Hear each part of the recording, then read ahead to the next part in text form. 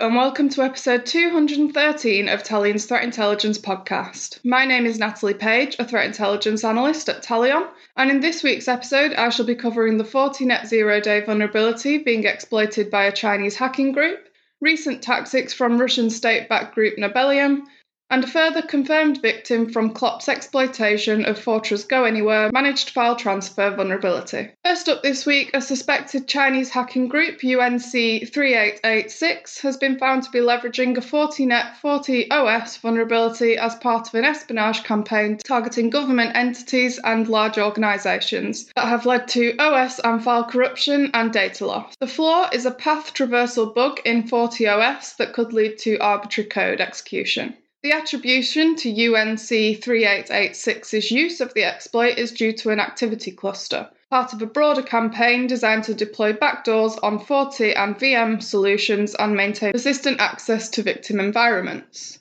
UNC3886 is a group known to target firewall and virtualization technologies, which lack EDR support. The group was previously tied to another intrusion set targeting VMware, ESXi, and Linux vCenter servers as part of a hyperjacking campaign designed to drop backdoors such as Virtual Pitter and Virtual Pi. The recent attacks targeted Fortinet's FortiGate, FortiManager, and FortiAnalyzer appliances to deploy two different implants, including Thin Crust and CastleTap, made possible by the fact that the FortiManager device was exposed to the internet.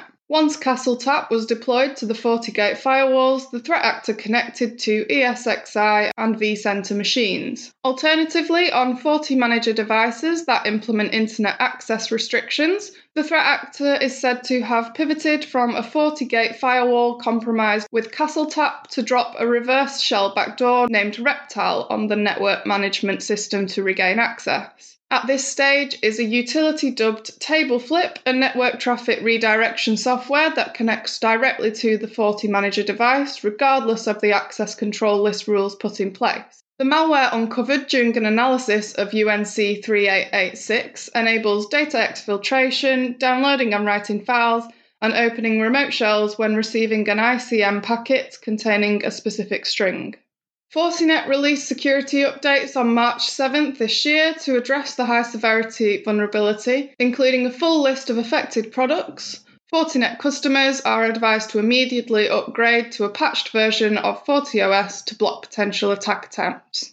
Next up this week, a recent attack from Russian state-backed group Nobelium, also known as APT29, has displayed how the group utilised Poland's ambassador's visit to the US to target EU governments assisting Ukraine, specifically diplomatic entities and systems transmitting sensitive information about the region's politics. Also, those aiding Ukrainian citizens fleeing the country and providing help to the government of Ukraine.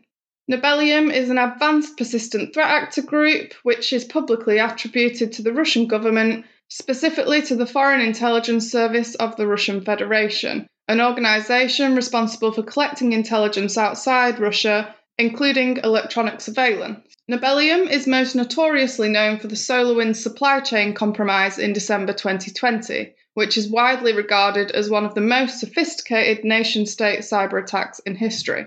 Nobelium has historically targeted government organisations, non-government organisations, think tanks, military, IT service providers, health technology, research and telecommunications providers.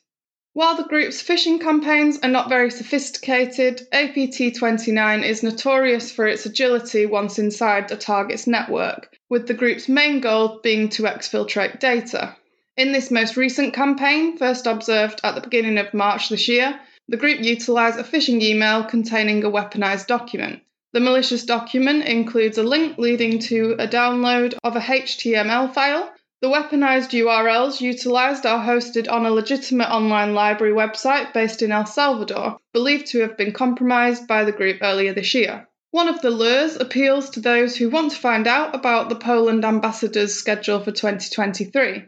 The hackers also developed bogus websites for Legisrite and eTrustEX, which European Union nations use for secure data transfer and information exchange. Since the Russia-Ukraine conflict began, Russia have carefully leveraged geopolitical events to increase the success rate of their campaigns, and are known to utilise legitimate mass mailing services to distribute their malicious operations. One sophisticated tactic utilised by Nobelium is an authentication bypass for Active Directory federated services. The group utilise a strain of malware named Magic Web, which has the ability to implant a backdoor on an ADFS server. The group then used specially crafted certificates to bypass the normal authentication process, enabling the group to make their way deep into a target's infrastructure, exfiltrating data along the way, breaking into accounts, and impersonating users. The group seemingly have unlimited monetary and technical support, as well as access to unique modern hacking tactics, techniques, and procedures, allowing the group to adapt their tradecraft seemingly every machine they touch. And finally this week, Clop ransomware gang has claimed another victim via the group's use of Fortra's GoAnywhere managed file transfer vulnerability. Hitachi Energy, a subsidiary of the Japanese technology giant Hitachi, has confirmed that it sustained a data breach after falling victim to a Clop ransomware attack. Hitachi Energy has said in a press release that the threat actor accessed employee data in some countries, but there is no evidence that any customer data was breached. The firm says it reported the incident immediately, disconnected the impacted system, and initiated an internal investigation to determine the breach's impact. On February 10th this year, Clop declared that it had breached 130 organisations leveraging the vulnerability in GoAnywhere MFT. The first victim to confirm a breach from these attacks was healthcare giant Community Health Systems on February 14th, while fintech platform Hatch Bank followed a similar statement on March 2nd.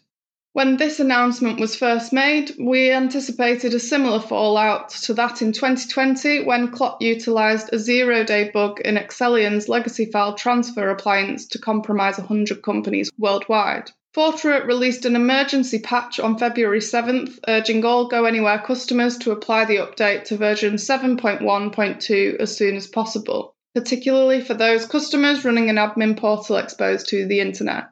That is everything for this week. If you'd like to see more, you can check out our LinkedIn page or visit our website, talion.net. Thank you for listening, everyone, and have a fabulous weekend.